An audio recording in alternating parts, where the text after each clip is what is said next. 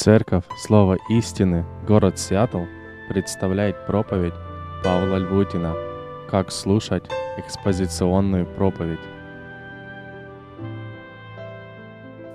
31 октября 1517 года один монах прибил к дверям Петербургской замковой церкви в Германии свои 95 тезисов. В этих тезисах он выступал против существующих злоупотреблений католической церкви, в частности, против продажи индульгенций. Эти 95 тезисов были предложены священникам для рассмотрений и дискуссий. В то время это было обычное дело на дверях церкви выставлять вопросы для дебатов. Но, к удивлению самого монаха Мартина Лютера, копии 95 тезисов за 2 недели облетели все уголки Германии, из-за которых возгорелся пожар реформации в Германии, а вскоре и во всей Европе. Именно этот день принято сегодня считать днем реформации. Многие христианские церкви, они согласились, что этот праздник они будут праздновать последнее воскресенье октября. И сегодня я всех вас поздравляю с Днем Реформации. Реформация XVI века имела ярко выраженных 5 принципов, которые на протяжении многих веков приносили пробуждение во многие страны, во многих городах, возвращая людей к истинной вере в Бога. Само слово «реформация», оно происходит от латинского слова «reformatio», что означает «исправление» или «восстановление». Главная роль в реформации не была связана с тем, чтобы сделать церковь соответствующей духу современного времени. Главная роль заключалась в том, чтобы вернуть церковь к ее истокам библейской истине. Истины, которая оставлена нам на страницах Писания Иисусом Христом и Его апостолами. Весь смысл или вся реформация, она была связана с тем, что эти люди, они пытались, насколько возможно, вернуть людей к истокам библейской истины. Именно поэтому первый принцип, главный принцип реформации, он выражает исключительность, достаточность и эксклюзивность Писания. Соло скриптура или только Писание. В то время католическая церковь, она не отвергала Писание, но она отвергала исключительность, эксклюзивность Писания. Они говорили о том, что Писание хорошо, но к Писанию нужно что-то. Они не были против Писания, но они что-то добавляли Писанию, и в это время возгласили принцип, что только Писание. Только Писание. Мартин Лютер писал, не церковь должна определять, чему учит Библия, а Библия должна определять то, чему учит церковь, и Библия должна стать руководством повседневной жизни и верующего. Эти слова, они были вызовом христианству того времени. На этом первом принципе строились все остальные 4 принципа реформации. Sola fide, только вера, это принцип выражает саму суть Евангелия, саму природу Евангелия. Иисус заключается ее в том, что Христос что-то сделал для нас, а не мы что-то сделали для Него. Согласно этому принципу реформации, спасение – это дело Божье, а наша задача – поверить и повиноваться тому, что сделал Господь. Мы ничего не можем сделать. Единственное, мы можем верой принять то, что сделал для нас Иисус Христос. 3 принцип реформации говорил о Евангелии благодати, соло гратии или только по благодати. Суть этого принципа заключается в том, что сам по себе человек не способен себя спасти и освободиться от ужаса силы греха. О чем сегодня брат говорил в своем свидетельстве, сам по себе он бессилен. Даже весь мир, если они вместе возьмутся для того, чтобы хотя одного человека освободить от греха, они это не смогут сделать. Спасение – это дар Божий, а не награда за какие-то заслуги человека. Спасение – это дар Божий, но не награда за отклик человеческой души или за веру. Это дар Божий. В деле спасения человеческим заслугам места совершенно нет. Этот принцип был также вызовом церкви, которая находилась в то время, которые постоянно пытались что-то добавить в благодати. Они не были против благодати.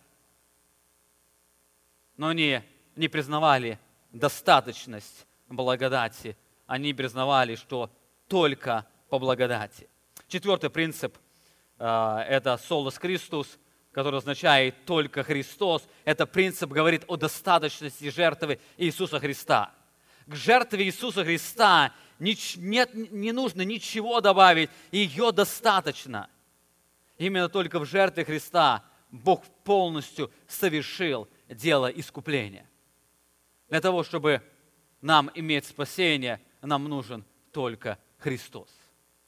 Во Христе мы имеем полноту спасения. И последний, пятый принцип «Soli Deo Gloria» только для Божьей славы. Этот принцип полностью до основания разбивает Евангелие человекоцентризма.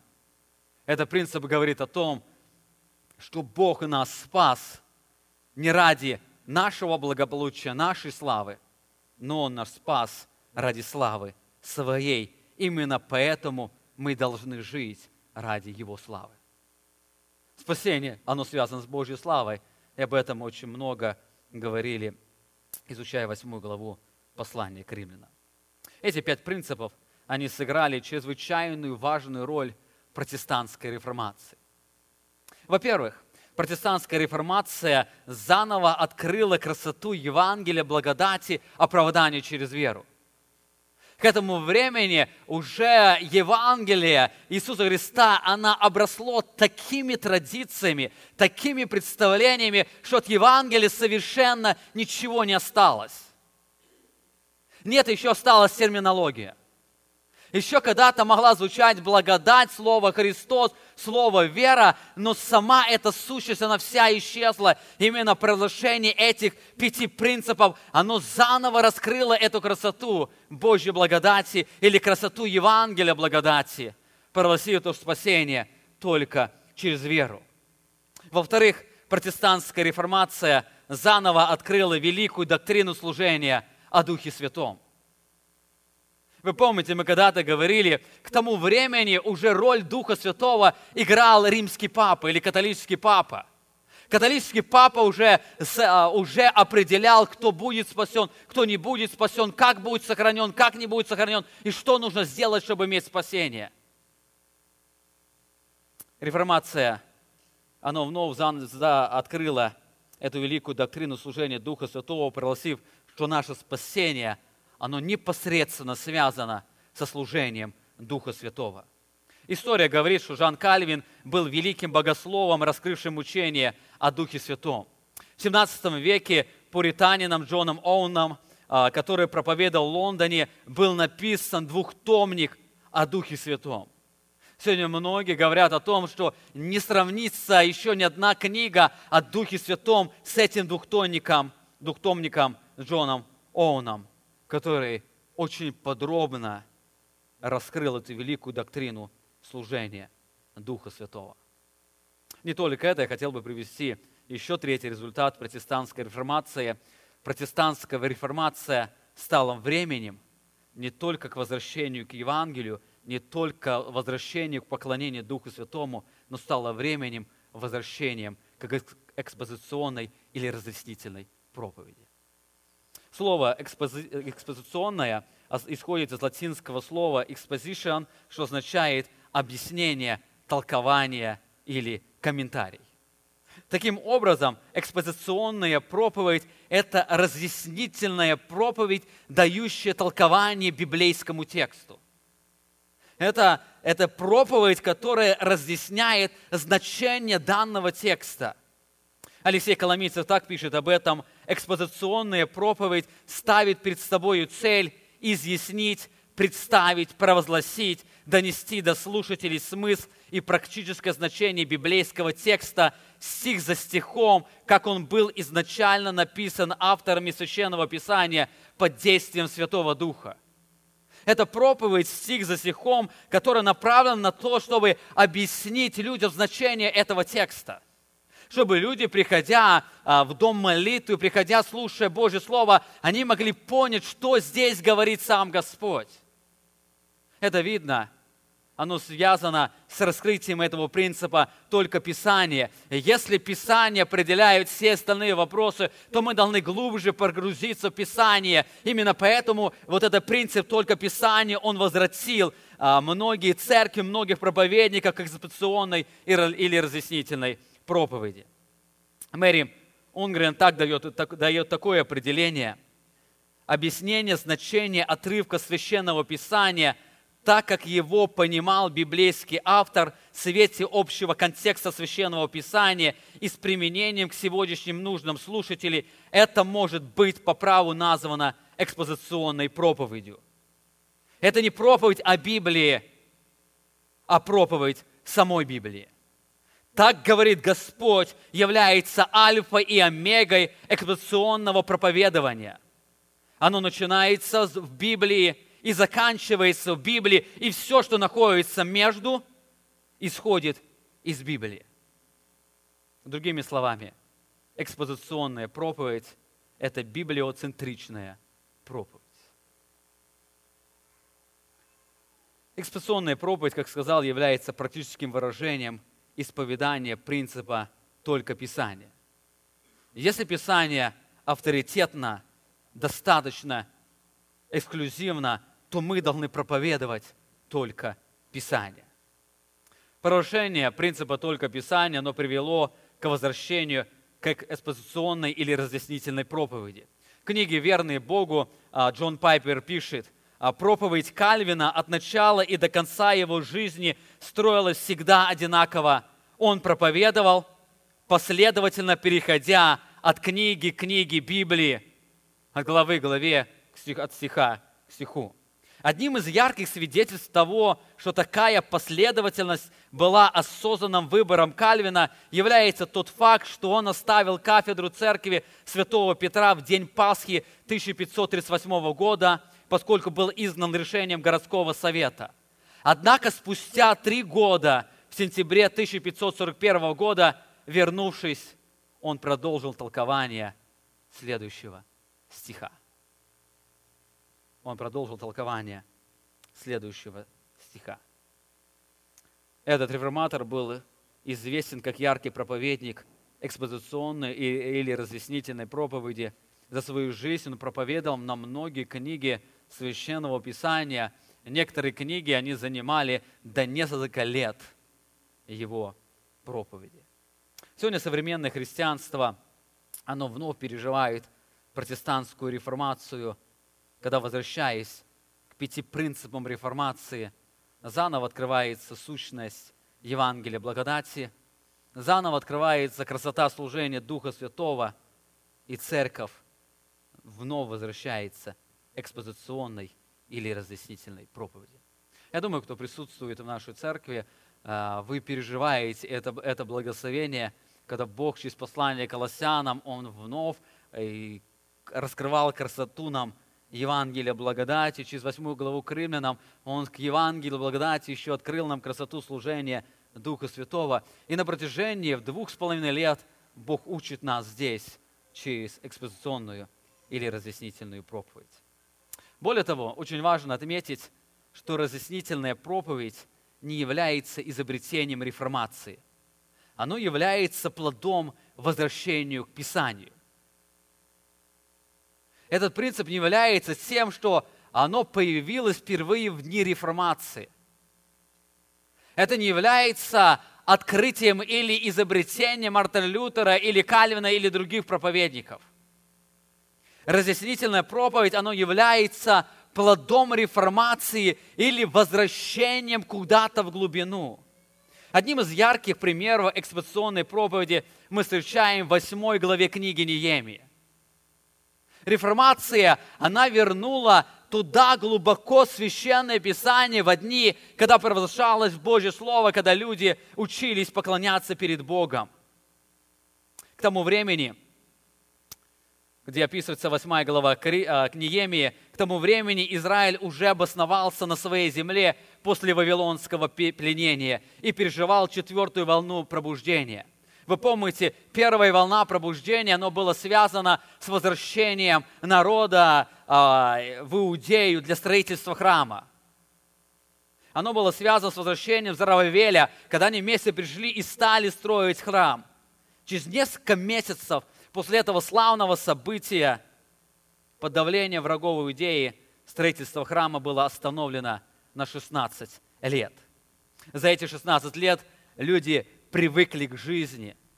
Они построили себе прекрасные дома. Они стали заниматься земледелием и другие. Они стали видеть плоды этой земли, и народ стал охладевать по отношению к Богу. Вторая волна пробуждения или волна реформации израильского народа была связана со служением пророка Агея и Захарии, которые призывали к строительству храма, говоря: «Вам ли жить в домах, когда дом Господень находится в запустении?» Под влиянием Божьего Слова в народе вновь произошла реформация, и народ возобновил строительство храма, и через 4 года храм был построен. Вы знаете, это было особое время для израильского народа. Если из вас, кто переживал в вашей церкви, вы строили храм, и храм закончили строительство храма, то вы, наверное, переживали эту радость. Именно такую радость переживал израильский народ. Но через некоторое время, после строительства храма, у них этого энтузиазма и посвященности надолго не хватило. Израильский народ стал охладевать. Вы знаете, мы здесь точно так же переживаем. После строительства храма вроде бы воодушевление, люди посвященные, и месяц за месяцем люди, привыкая, начинают охладевать. Израильский народ вновь нуждался в новой реформации. Третья волна пробуждения или реформации, она была связана с возвращением священника Ездры, который также закончилась быстрым отступлением.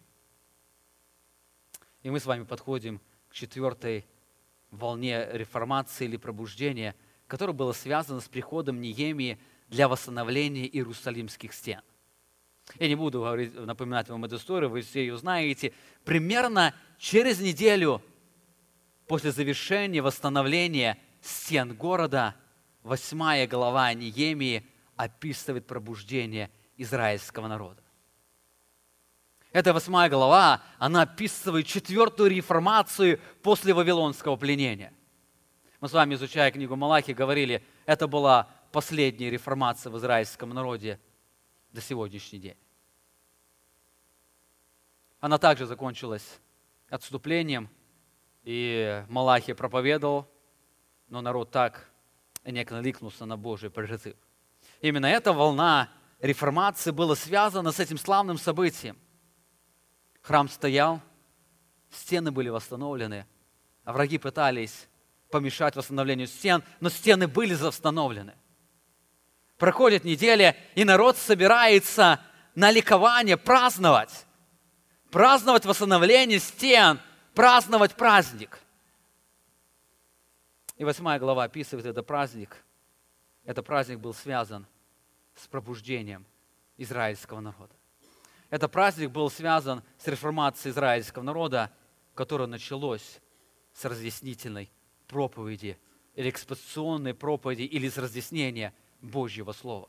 Посмотрите, в 8 главе, 8 стихе он пишет: «И читали из книги закона», в контексте, читали из книги из закона Божия внятно и присоединяли толкование, и написано: и народ понимал прочитанное».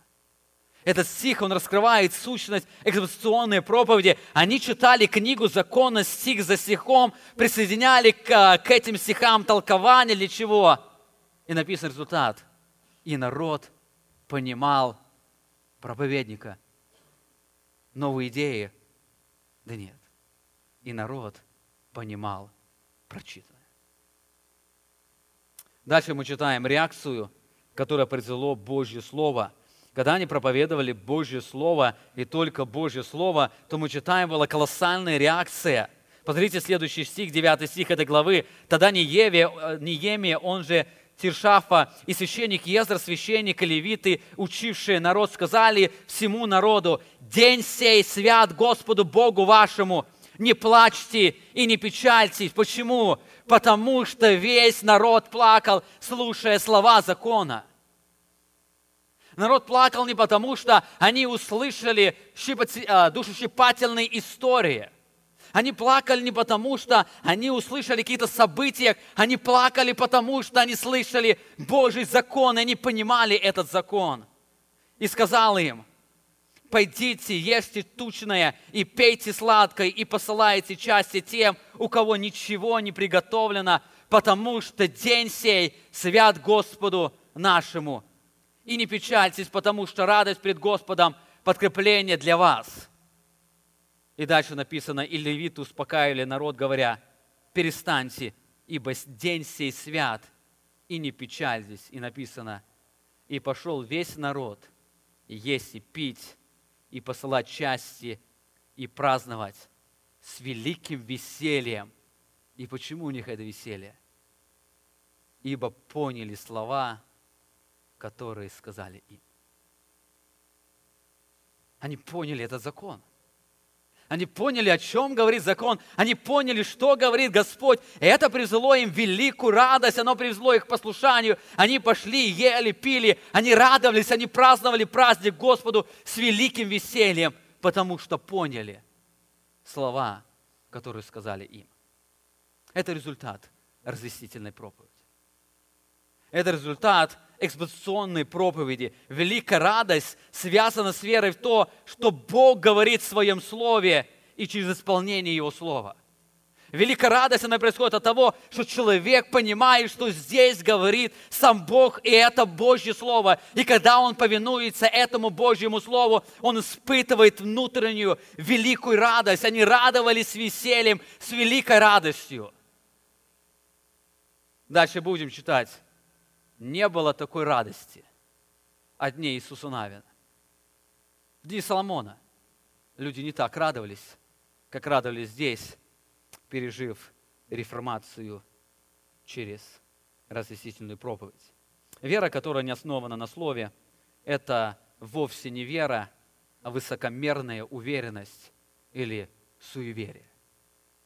Люди, они поверили в Божье Слово и радовались.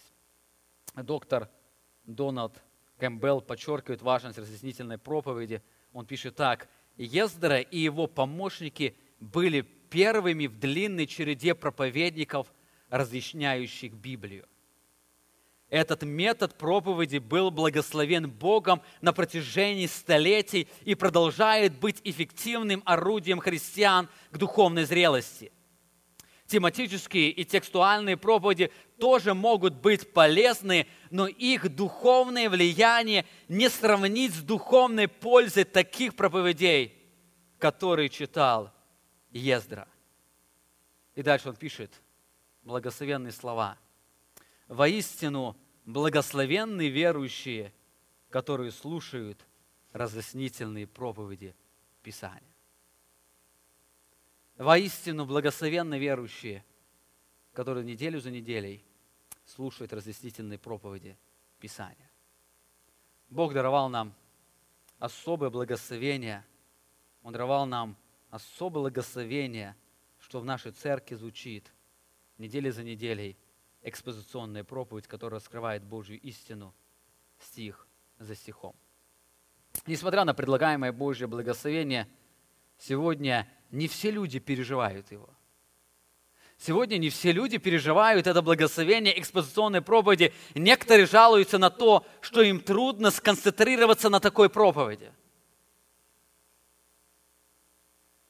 Некоторые говорят о том, что во время такой проповеди нужно думать. А проповедь звучит в воскресенье, в выходной день. Мы и так всю неделю думаем, и здесь выходной день, когда мы пришли отдохнуть, нужно опять работать своим сознанием, вновь думать. Некоторые говорят, когда много жизненных примеров проповедь интереснее слушать. И предлагают все различные оправдания тому, что они переживают благословение через экспозиционную проповедь. Сегодня, вспоминая праздник возвращения к разъяснительной проповеди, мы посмотрим на несколько обязанностей христиан, которые слушают разъяснительную проповедь. Мы посмотрим на несколько обязанностей или несколько условий, которые могут сделать библейскую разъяснительную проповедь наивысшим благословением и особым событием жизни. Джеймс Адам отмечает, слишком много членов церкви говорят о проповеди как об одностороннем сообщении, как будто ответственность за истины, провозглашенные Библии, лежит только на плечах проповедника. Но это не так. Чтобы сообщение было эффективным, участие должны принимать обе стороны. Я сегодня не буду говорить о участии самого проповедника, мы об этом очень много говорим в нашей библейской школе. Я сегодня хочу вместе с вами посмотреть на 3 очень важных условия слушателя разъяснительной проповеди. На 3 очень важных условия, которые могут сделать экспозиционную проповедь особым событием в вашей жизни, наполненным глубоким благословением. Итак, тема сегодняшней проповеди у нас «Как слушать экспозиционную проповедь». Мы с вами сегодня это сделаем на основании текста, который мы сегодня с вами взяли, 8 главы Неемии, и посмотрим на то, как народ слушал экспозиционную проповедь, что оно привело такое огромное благословение. Итак, во-первых, подготовьтесь к слушанию библейской истины. Одним из главных факторов, определяющих благословение разъяснительной проповеди, является готовность слушателя к слушанию Божьего Слова. Для того, чтобы разъяснительная проповедь, она принесла благословение, слушатель, придя в Дом Божий, он должен быть готов воспринять Божье Слово. Экклезиаст говорит, 4 глава, 17 стих, «Наблюдай за ногою твоею, когда идешь в Дом Божий, и будь готов более к слушанию, нежели к жертвоприношению». Почему? Ибо они не думают, что худо делают. Тогда, когда народ, он не готов к слушанию, он не знает, что он худо делает, он теряет множество благословений, которые Бог предлагает ему через Его Слово, через разъяснительную проповедь. Эта подготовка начинается не во время служения, а задолго для него. Не служение должно мотивировать к слушанию Божьего Слова, а готовность к слушанию должно мотивировать вас к служению. Другими словами, вы должны готовиться слушать Божье Слово не потому, что вы находитесь на богослужении и вам другого варианта нет.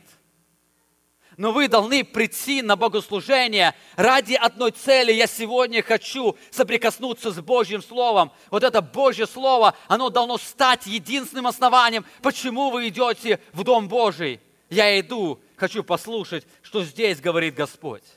Я сегодня не буду говорить о многих факторах, которые помогают подготовке к слушанию, как, например, подготовьте себя физически, то есть раньше пойдите поспать для того, чтобы вам быть свежими, не усталыми, чтобы вы могли воспринимать Божье Слово. Прочитайте текст, который будет проповедоваться, вспомните прошлую проповедь. Мы об этом подробно говорили в прошлом году, говоря о Божьем доме, как подготовить себя к богослужению. Сегодня я хотел бы посмотреть еще на очень важных 3 принципа, как можно подготовить себя к слушанию.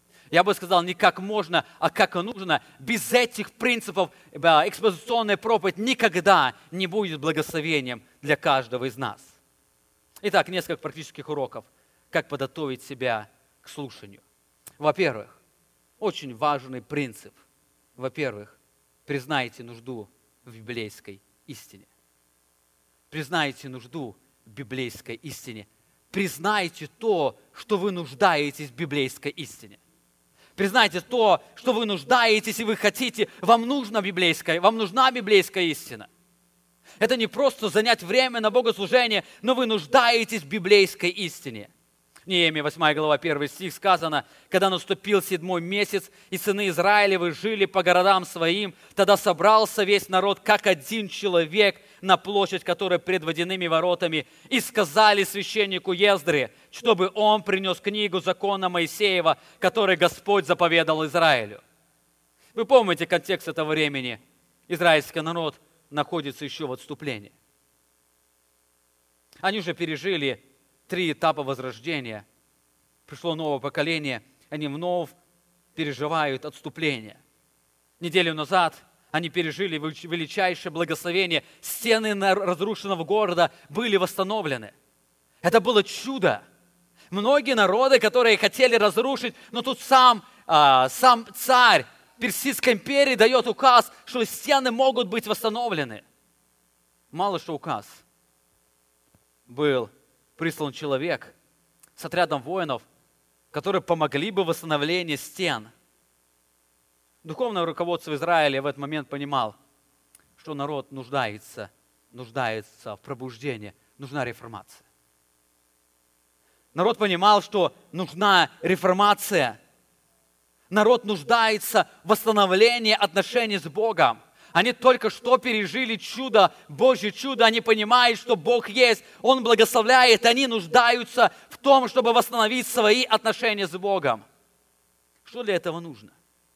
Что для этого нужно, чтобы произошла реформация в душах этих людей? Может, нужна убедительная речь Неемии, который несколько лет назад убедил в строительстве стен. Может, нужно заинтересовать молодежь служением в храме. А может, нужно сделать поклонение более современным. Что нужно для этого? Народ сегодня нуждается в реформации, пробуждении. Что для этого нужно? И мы видим библейская истина. А что еще? А что еще нужно? Мы еще видим, нужна библейская истина. А что помимо библейской истины еще нужно, чтобы была реформация? Еще нужна библейская истина. Написано, когда народ собрался, они сказали священнику Ездре: Ездра, принеси книгу закона. Ездра, принеси книгу закона. Почему они сказали Ездре? Потому что он был известен как проповедник Божьей истины. Ездра 7 глава, 10 стих мы читаем. Потому что Ездра расположил сердце свое к тому, чтобы изучать закон Господень и исполнять его, и учить в Израиле закону и правде. Почему Ездре? Потому что он был известен как проповедник Божьего Слова. Он не проповедовал что-то, он не проповедовал свои расположения, он расположил свое сердце изучать закон и учить закону Божьему в Израиле. Одна из причин, почему сегодня пренебрегается разъяснительная проповедь, это отсутствие осознания нужды в библейской истине. Народ, который там собрался, они понимали, для того, чтобы им пережить вновь реформацию, для того, чтобы восстановились их отношения с Богом, им нужна истина. И они сказали Ездре, чтобы он принес истину, Божий закон. Благословение библейской проповеди начинается со своей личной нужды в библейской истине. Я иду на служение не для того, чтобы послушать проповедника, но потому что я нуждаюсь в библейской истине. Проповедь для меня является не просто одним из блоков служения, но это является моим особым событием моей жизни. Почему? Потому что я нуждаюсь в библейской истине. Для того, чтобы подготовить себя к библейской проповеди, нужно признать свою нужду в библейской истине. Если вы не признаете свою нужду, что вы нуждаетесь в библейской истине, библейская проповедь никогда не принесет вам благословения. Потому что вы будете слушать не что говорит Господь, а какая сегодня прозвучала новая идея, новая интересная мысль или интересный пример. И вы, уйдя с богослужения, вы будете только акцентировать на то, что нового вы сегодня услышали, но не что говорит Господь. Давид так выражает свою нужду в библейской истине. Псалом 18, с 8 стиха он пишет, что закон Господа совершен, он укрепляет душу, откровение Господа верно, умудряет простых, повеление Господа праведный, веселят сердце, заповедь Господа светла, просвещает очи, страх Господень чист, пребывает вовек, суды Господни истина, все праведны, они вожделение золота и даже множество золота чистого, слаще меда и капель сота. И раб твой охраняется ими, и в соблюдении их великая награда. Он понимал свою нужду, он сохраняется именно этим Божьим законом. И в Божьем законе он испытывает великую награду. Это осознание своей глубокой нужды. Я нуждаюсь в библейской истине. Итак, это очень первый важный принцип. Для того, чтобы слушать разъяснительную или экспозиционную проповедь, я должен подготовить себя, я должен признать, сегодня, идя на богослужение, я нуждаюсь в библейской истине. Второй очень важный принцип при подготовке библейской, к слушанию библейской проповеди – признайте достаточность библейской истины. Признайте не только свою нужду, но признайте в том, что истины Божьей достаточно, чтобы изменить вас или чтобы удовлетворить ваши все духовные потребности. Когда наступил 7-й месяц, и сыны Израилевы жили по городам своим, тогда собрался весь народ, как один человек, на площади, которая пред водяными воротами, и сказали книжнику Ездре, чтобы он принес книгу закона Моисеева, который заповедал Господь Израиля. Заметьте, Ездру больше ничего не просят принести, кроме книги закона Моисеева. Они понимали, что для пробуждения народа, их народа, одного Божьего Слова достаточно. Им нужны были предания их отцов. В тому времени уже было много этих преданий. Они не нуждались в этих преданиях, они не занялись поиском пророка в народе. Нам нужно пробуждение, где Божий пророк, который сегодня мог провозгласить Божье Слово. Они знали, что есть Божье Слово, и его достаточно, чтобы произвести радикальную реформацию или радикальное изменение в израильском народе. И сказали Ездре, чтобы он принес книгу закона Моисеева. Им не нужна была другая книга. Для них достаточно было авторитетного Божьего Слова. В следующем стихе мы читаем, что Неемия сделал, 2 стих 8 главы, «И принес священник Ездр закон пред собранием мужчин и женщин и всех, которые могли понимать, первый день 7-го месяца», и написано, «и читал из него на проповедь». Кстати, если вы прочитаете 8 главу Ездры, вы много раз встретите, что Ездра принес книгу закона и читал из книги закона. Он читал книгу закона, Божьего закона. Здесь вновь ассоциируется, что это реформация или пробуждение, которое мы видим в результате 9 главе, что израильский народ стал делать после этого, оно было связано с книгой закона. Ездра толковал закон Моисеев. Ездра толковал Писание, которое было в то время. Ездра толковал Божье Слово. Ездра и весь народ, они понимали достаточность Божьего Слова. Заметьте, здесь Ездру попросили. Это не его была инициатива, его попросили. Они признали, что Божьего Слова достаточно. И именно поэтому, когда они слушали это Божье Слово, оно привезло в них радикальные изменения. Апостол Павел пишет о достаточности Божьего Слова. 2 Тимофея, 3 глава, 16 стих. «Все Писание богодухновенно и полезно для научения, обличения, для исправления, для наставления в праведность». Слово «полезно» афилимос означает или несет в себе идею «продуктивно» или «достаточно». Он говорит, что все Писание богодухновенно и продуктивно и достаточно. Для чего? Первое – для научения. Это учение, доктрина или наставление, это слово относится не к процессу или методу учения, а к его содержанию. Апостол Павел говорит, одного Писания достаточно, чтобы тебе получить нужные откровения. Тебе не нужно ничего, кроме Писания, для того, чтобы тебе иметь полное Божье откровение, в котором ты сегодня нуждаешься. Ты испытываешь нужду в Божьем Слове, но Писание его достаточно. Сегодня люди предлагают различные книги, пророчества, чтобы знать Божье откровение. Апостол Павел говорит, Писание авторитетно, и его достаточно, чтобы правильно знать доктрину. Или вы же желаете знать Божью волю, Божье откровение, то Писание достаточно. Второе, он говорит, Писание достаточно для обличения. Слово обличение несет в себе идею упрека для того, чтобы привести к человеку к осознанию проступка или ложного учения. Писание достаточно, чтобы убедить человека, что он грешник. Одного Писания достаточно. Если вы желаете, чтобы человек пришел к убеждению, что он грешник и он нуждается в Спасителе, ему одного Писания достаточно. Именно поэтому мы нуждаемся в Божьем Слове. Апостол Павел говорит, что Писание достаточно также и для исправления. Слово «исправление» имеет значение восстановления человека до первоначального положения. То есть его достаточно для возрождения. Чтобы человек, он восстановил свои отношения с Богом, Писания достаточно. На земле существует множество институтов, которые работают над тем, как помочь человеку измениться.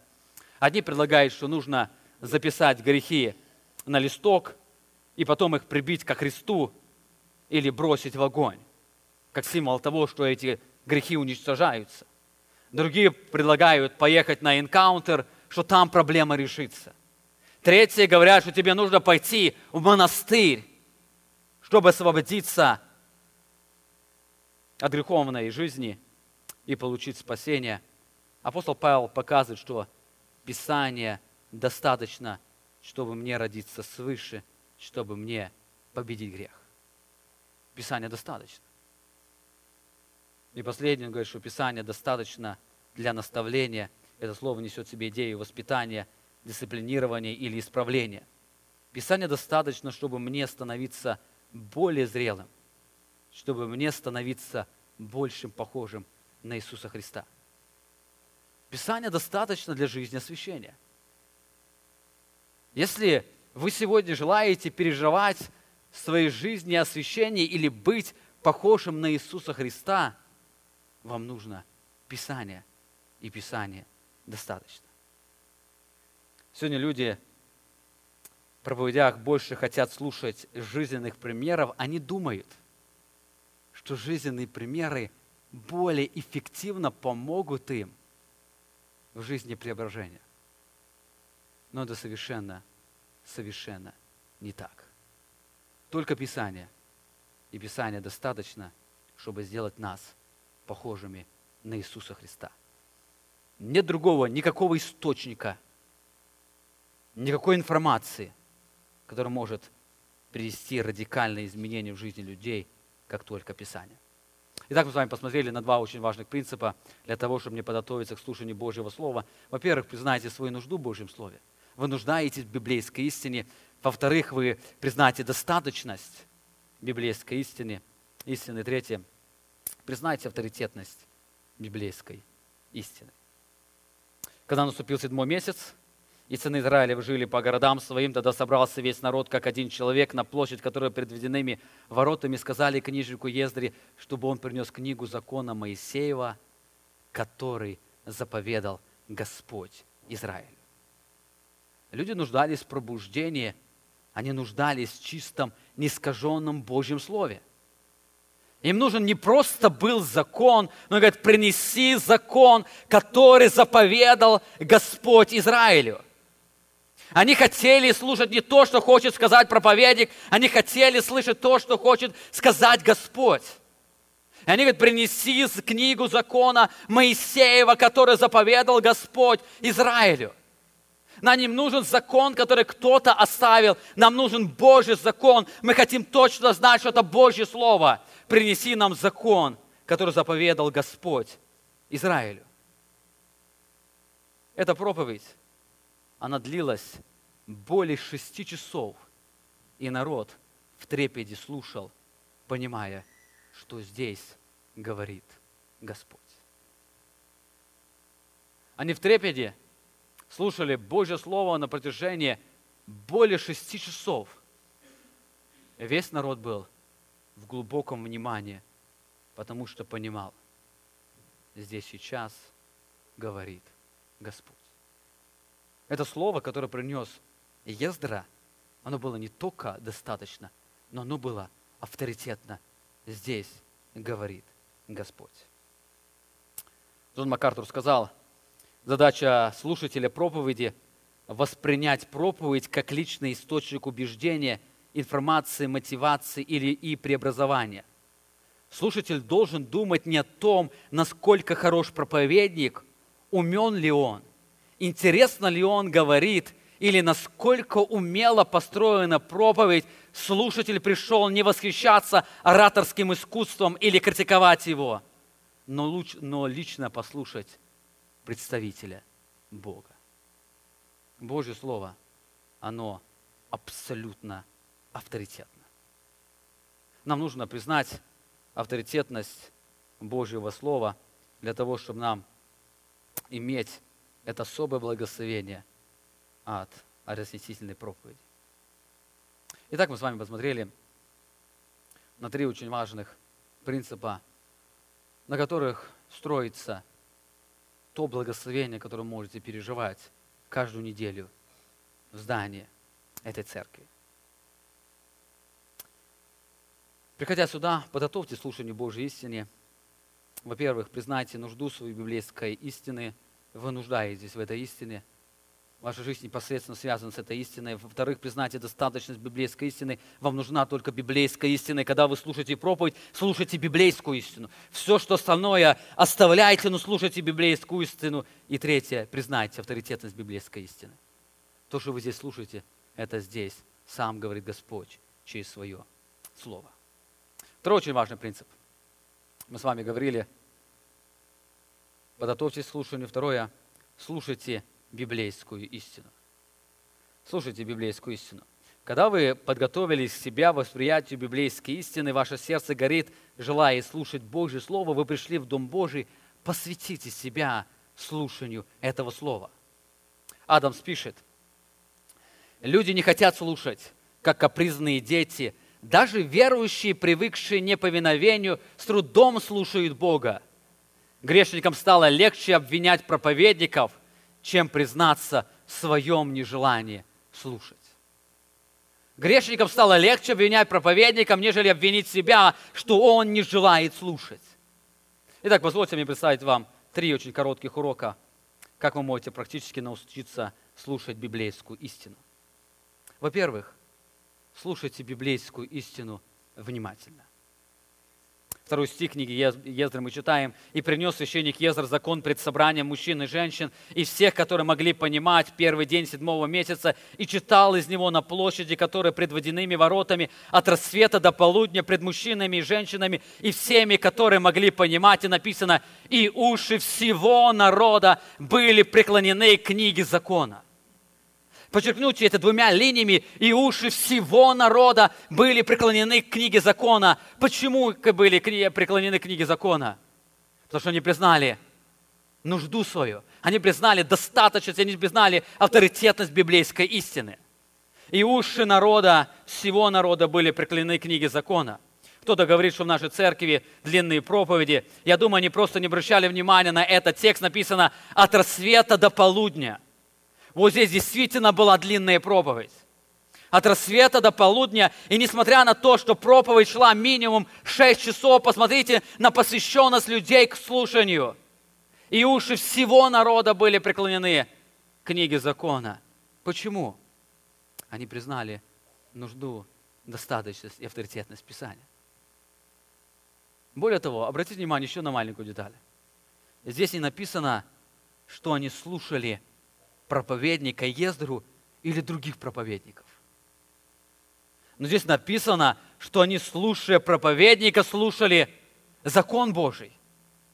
Их уши были преклонены не к тому, что говорится, какая новизна сегодня приглашается с того возвышенного места. Их уши были преклонены к книге закона. Они хотели знать, что говорит Господь. Они слушали внимательно. Благословение, которое пережил израильский народ, был связан с внимательным слушанием Божьего Слова. Иисус Христос сказал, Луки 8 глава, 18 стих, «Итак, наблюдайте, как вы слушаете, ибо кто умеет, тому дано будет, а кто не имеет, того отнимется то, что он думает иметь. Наблюдайте за собою. Наблюдайте, как вы слушаете. Заметьте, это не пожелание богословов и не решение пресвитерского совета по местной церкви. Это не наставление родителей, которые дают наставления своим детям. Это даже не пожелание психологов, это слова самого Бога. Он, придя на эту землю, Он сказал: наблюдайте, как вы слушаете. Это Его наставление. Это Его слова: наблюдайте за собою, как вы слушаете. Пробуждение израильского народа было связано с тем, что уши всего народа были преклонены к книге закона. Итак, первое, очень важное: слушайте внимательно. Ваше послушание, внимательность, я опять повторюсь, оно непосредственно будет связано с тем, как вы подготовили. Если вы не испытываете нужды в библейской истине, вы не будете слушать внимательно. Поэтому подготовьте себя и, придя сюда, слушайте внимательно. Второй очень важный принцип. Сверхважный принцип, который мы находим в этом тексте, мы видим, что чтобы экспозиционная проповедь принесла благословение, нужно слушать благоговейно. Слушайте не только внимательно, но слушайте благоговейно. 5 стих мы читаем: «И открыл Ездра книгу пред глазами всего народа, потому что он стоял выше всего народа», как мы видим здесь. «И когда он открыл ее, весь народ встал. И благословил Ездра Господа Бога Великого, и весь народ ответил: Аминь, аминь, поднимая вверх руки свои, и поклоняясь и повергаясь пред Господом лицом до земли». Это состояние народа, который пришел слушать Божье Слово. Осознание авторитетности Божьего Слова привело народ в великий трепет, благоговейное и молитвенное состояние. Посмотрите, когда Ездра открыл книгу, народ не был равнодушен.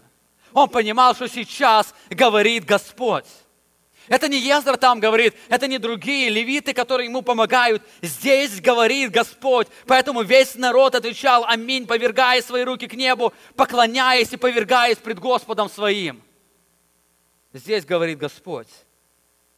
Они не просто стояли или сидели в развалочку, слушая то, что здесь говорит Господь.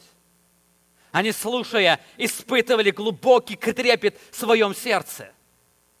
Их внешний вид говорил о их трепетном состоянии. Я хочу сегодня обратиться к вам. Как вы слушаете Божье Слово? О чем говорит о ваше поведение? Представьте себе, или сегодня сделать фотографию этого зала и показать сегодня кому-то, и спросите вопрос: смотря на этого человека, как ты думаешь, кого он сегодня слушает? Поместного проповедника, по местной церкви, или слова живого Бога? Какое они могут сделать определение, смотря на вас? Кого вы слушаете? Здесь написано, что израильский народ, он слушал благоговейно, потому что понимал, то, что здесь звучит, не Ездра говорит. Это не желание левитов, это Бог говорит. Они просто читают и изъясняют слова закона. Но это слова Божьего закона. Он является автором, Он является авторитетом этих слов. Исаия говорит, Бог через Исаию говорит, 66 глава, 2 стих: «А вот на кого я презрю, на смиренного и сокрушенного духом», и дальше добавляет, «и на трепещущего перед словом моим». Или вы сегодня желаете пережить особое благословение от соприкосновения с Божьим Словом? Вам нужен этот трепет. Вам нужно признать авторитетность этого слова и соприкасаться к нему благоговейно. Слово «презрю» означает «посмотрю и обращу свой взор». Бог говорит: «Я обращу свой взор на тех, кто имеет трепет перед Словом Моим», то есть на тех, кто принимает Мое Слово всерьез. Знаете, нам нужно очень серьезно отнестись к этим словам. Бог обратит свой взор на тех, кто трепещет перед Словом Его.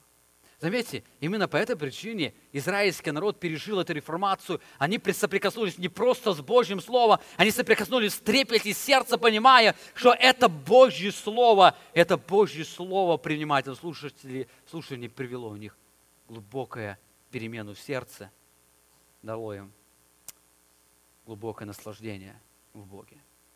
Итак, мы с вами посмотрели на два очень важных принципа, как слушать. Слушайте, во-первых, внимательно, слушайте благоговейно. И последнее, слушайте целенаправленно. 8 стих мы читаем. И читали из книги из закона Божия внятно, и присоединяли толкование, и народ понимал прочитанное. Здесь мы видим сущность проповеди – это объяснение Божьей истины. Истины сначала они читали Божье Слово, потом они его изъясняли людям, и после этого мы видим результат, и народ понимал прочитанное. Этот народ нуждался в разъяснении, потому что после написания закона уже прошло много сот лет. Плюс вавилонское пленение, разная культура, она разъединила, и они нуждались в объяснении, но здесь мы видим, это роль проповедника, он читал, изъяснял, и написано, народ понимал прочитанное. Здесь автор очень важно показывает, главная цель, что хотел слышать народ, это что говорит Господь. Народ понимал прочитанное. Народ, приходя туда, он желал слышать, что говорит Господь. Когда они слушали проповедника Ездра, у них было только одно желание – понять, что говорит Господь. Их не интересовали новые открытия, они не ждали новых идей, но они желали знать, что здесь говорит Господь. Они, приходя к Ездре, говорили: «Ездра, скажи, что нам здесь говорит Господь». Посмотрите, следующие несколько стихов, 13 стих этой главы. «На следующий день собрались главы поколений от всего Израиля, священники и левиты, книжнику Ездры». Для чего? Чтобы он изъяснил им слова закона. Они, приходя, они нуждались в понимании Божьего Слова. Они приходили и говорили: «Ездра, расскажи, что нам говорит Господь. То, что ты думаешь, твои идеи, твоя новизна, твои примеры потом нам расскажешь. Сейчас нам нужно твое Слово. Объясни нам, что говорит здесь Господь». Задайте себе вопрос, что вы пытаетесь услышать в проповеди? Вот вы, приходя сюда, пытаетесь услышать новые идеи, новые мысли, или пытаетесь услышать что-то интересное для вас, или вы желаете глубже понять, что в этом тексте говорит Господь. Знаете, экспозиционная проповедь не направлена на то, чтобы провозглашать новые идеи, мысли. Эта проповедь направлена на то, чтобы люди понимали прочитанный текст. Если вы не живете этим желанием, если вы не будете целенаправленно слушать библейскую проповедь, желая узнать, что здесь говорит Господь, вам будет очень скучно на этой проповеди. Вам будет очень скучно, потому что эта проповедь не направлена на то, чтобы ваше сознание обогатить интересным знанием. Эта проповедь направлена на то, чтобы вы могли, уходя из Божьего дома, точно знать, что здесь, в этом тексте, говорит сам Господь. Когда вы прослушали проповедь, задайте себе один вопрос. Что здесь, что сегодня, или что означает данный изучаемый текст? Вы знаете, я понимаю, людям бывает очень сложно, когда очень много всевозможной информации и разъяснения данного текста звучит, или человек пытается все запомнить, ему трудно все запомнить, но здесь главное ему нужно запомнить. Если вы поняли значение текста, вы переживете благословение. Вам не нужно запомнить все, что вы здесь услышали, вам нужно понять, что здесь говорит Господь. В этом главный смысл проповеди. Мы делаем экспозицию проповеди, разбиваем его на логические мысли только для того, чтобы вы лучше поняли, что здесь говорит Господь. Джон МакАртур пишет: многие современные критики жалуются, что разъяснительная проповедь недостаточно жизненная, и ее личное применение на практике неясно. Такая критика отражает непонимание или неспособность поверить в силу, присущую Слову Божьему. Так как основная забота проповедника – это объяснение значения текста посредством разъяснительной проповеди, в отличие от тематической, является возможность не погружаться во множество различных примеров и способов применения. Проповедник полагается на силу самого текста, который при условии правильного объяснения гарантирует личное, индивидуальное применение его истины слушателям при участии Духа Святого. При участии Духа Святого. Если вы желаете пережить реформацию в своем сердце, в своей жизни от библейской проповеди, вам нужно понять, вам нужно знание или понимание библейской истины и позволить библейской истине избить ваше сердце.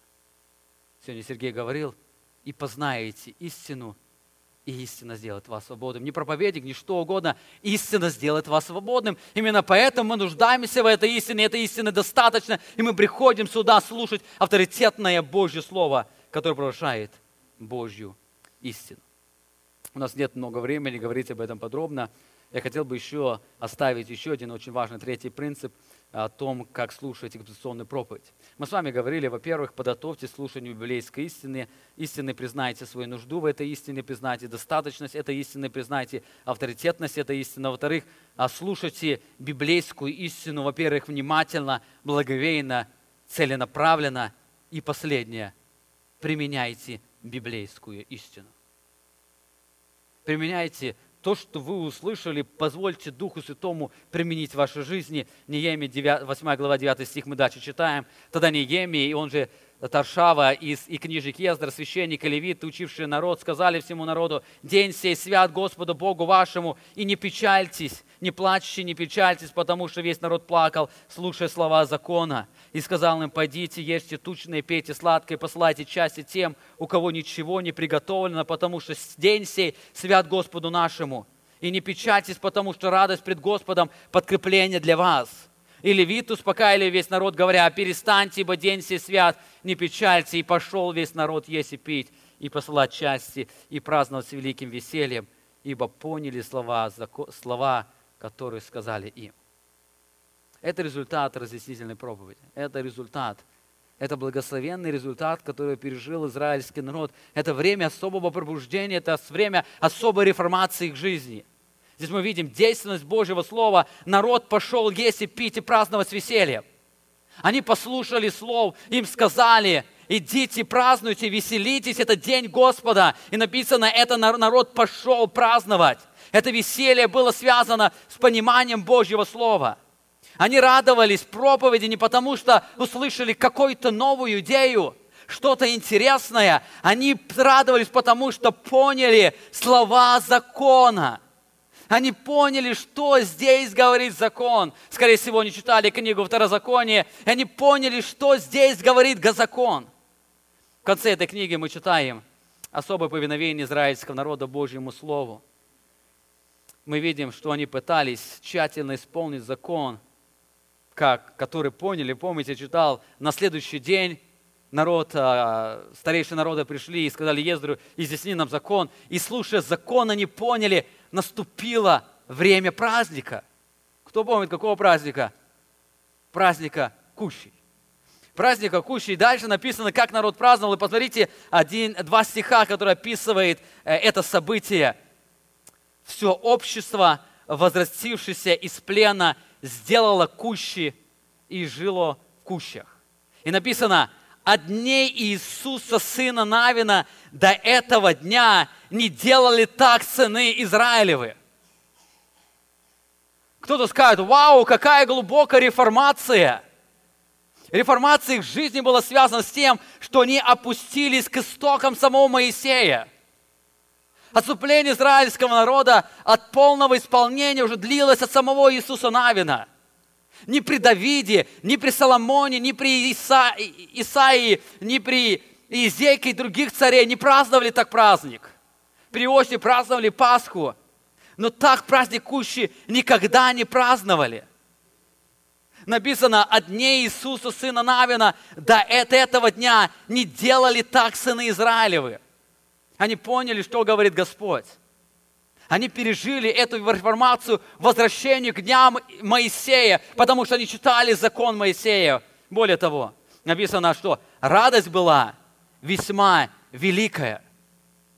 Посмотрите на результат послушания. Они услышали Божье Слово, они восприняли его как источник, Божий источник, они послушались его, и написано, это произвело у них радость весьма великую. Когда вы последний раз переживали радость весьма великую? Не просто радость, радость весьма великую. Когда последний раз наша церковь переживала радость весьма великую? Почему? Потому что поняли слова закона. Мы нуждаемся в правильном восприятии Божьей истины. И более того, дальше написано, и читали из книги закона Божия каждый день от первого дня до последнего дня. Вы знаете, почему они это делали? Потому что они пережили благословение библейской истины. Они хотели дальше. Для них это библейская истина или разъяснительная проповедь стала событием жизни. Они каждый день посвятили себя в эти праздничные дни для того, чтобы читать закон. И праздновали праздник 7 дней, а 8-й день по празднеству по уставу. И написано опять в новое возвращение. По уставу они полностью пытались исполнить Божий закон. Знаете, библейская проповедь не для того, чтобы на малой группе можно было о чем говорить. Библейская проповедь, она не для того, чтобы вас наполнить какими-то богословскими взглядами или знанием.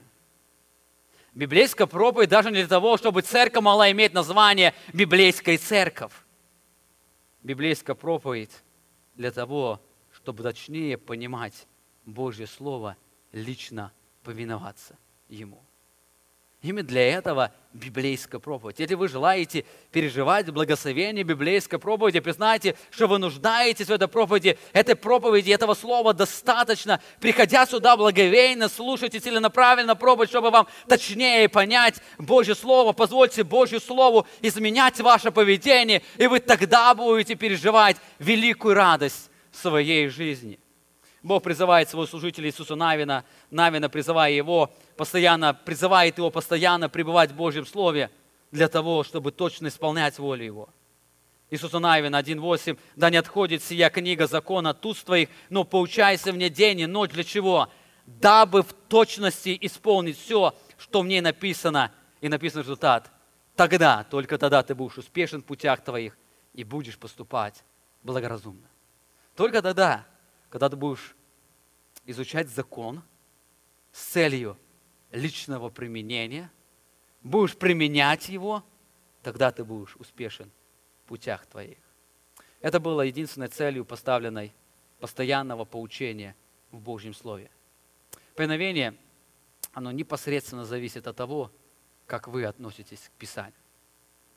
Более того, ваше отношение к разъяснительной или экспозиционной проповеди выражает ваше отношение к самому Писанию или к Слову Господа Саваофа. Итак, сегодня празднуем праздник Реформации, который также является праздником возвращения к разъяснительной или к экспозиционной проповеди.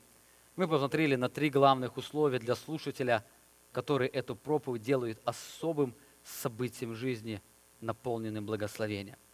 Во-первых, подготовьте к себя слушанию библейской истины. Признайте нужду библейской истины. Вы нуждаетесь в ней.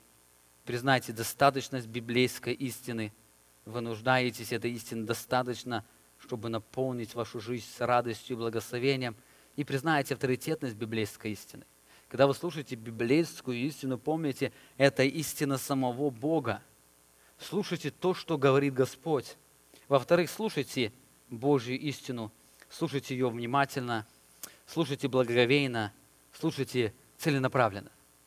Слушайте проповедников, тех, которые проповедуют библейскую истину. Слушайте экспозиционных проповедников. Когда вы их слушаете, пытайтесь понять, что говорит в этом тексте Господь. И в-третьих, применяйте библейскую истину. Заканчивая эту проповедь, я хотел бы привести вам слова Моисея, которые он ставил в книге Второзакония, 32 глава, 46 стих. Послушайте эти слова вашим сердцем, пытайтесь понять значение этих слов. Моисей в конце своей жизни, обращаясь к израильскому народу, сказал: «Тогда сказал им: положите на сердце ваше все слова, которые я объявил вам сегодня». Божий закон говорит о Божьем законе. «И завещайте их детям своим, чтобы они старались исполнять все слова закона сего». И выучи 47 стих-то написано: «Ибо это не пустое для вас, но это жизнь ваша». Это не пустое для вас, а это жизнь ваша. И вместе скажем: аминь. Великий Бог, Творец Вселенной, Бог Отец, Сын и Дух Святой, мы сегодня, празднуя этот праздник, вспоминая этот день, когда Ты через призванных Твоих учителей произвел эту особую реформацию в XVI веке, который имеет оттенок сегодня и в нашей жизни. Мы сегодня в нашей церкви переживаем эту реформацию, когда мы больше и больше возвращаемся к осознанию красоты Евангелия, к осознанию красоты служения Духа Святого, к осознанию красоты разъяснительной проповеди. Мы благодарим Тебя за Твою истину. Мы благодарим Тебя за то, что Ты оставил нам достаточно откровения для нашей жизни. Ты ничего не упустил. То, что Ты дал, оно достаточно. Мы сегодня не нуждаемся больше ни в каком откровении. Мы сегодня нуждаемся только в этом принципе, только Писания. Мы благодарим Тебя за то, что это Писание, оно авторитетно. Ты сохранил его неискаженным. И мы сегодня можем читать эти слова и видеть авторитетность Твоих слов. Ты учишь нас через эти слова. Мы благодарим Тебя, Дух Святой, за то, что Ты принес это слово через пророков. Ты оставил это слово через людей. Это Твое божественное слово. Мы благодарим Тебя, Иисус Христос, за то, что Ты, придя на эту землю, Ты явил славу и Слово Бога, и Слово стало плотью. Мы благодарим Тебя, Бог Отец, за то, что Ты стал источником этого особого благословения.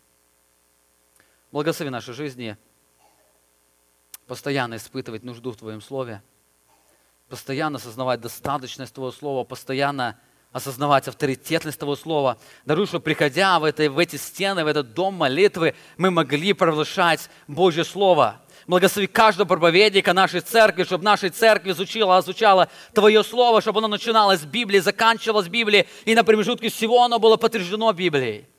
Благослови также людей, которые приходят сюда, чтобы они также могли соприкасаться с Божьим Словом. Они слушали его внимательно, благоговейно, они слушали его целенаправленно, они слушали с желанием, чтобы понять, что Ты говоришь. Даруй нам не только расти в познании Твоего Слова, но нарасти в практическом применении Твоего Слова. Благослови каждого из нас, даруй, чтобы Твое Слово, оно глубже проникало в наши сердца, произрастая, приводя нас в послушание. Благослови каждого из нас. Я много Тебя благодарю за это особое благословение по местной церкви, что Ты учишь нас через разъяснительную проповедь Писания, наш великий Бог. Аминь. Вы прослушали проповедь пастора Павла Львутина. Другие проповеди и информацию о нашей церкви вы можете найти на нашей странице в интернете www.slovoistины.org.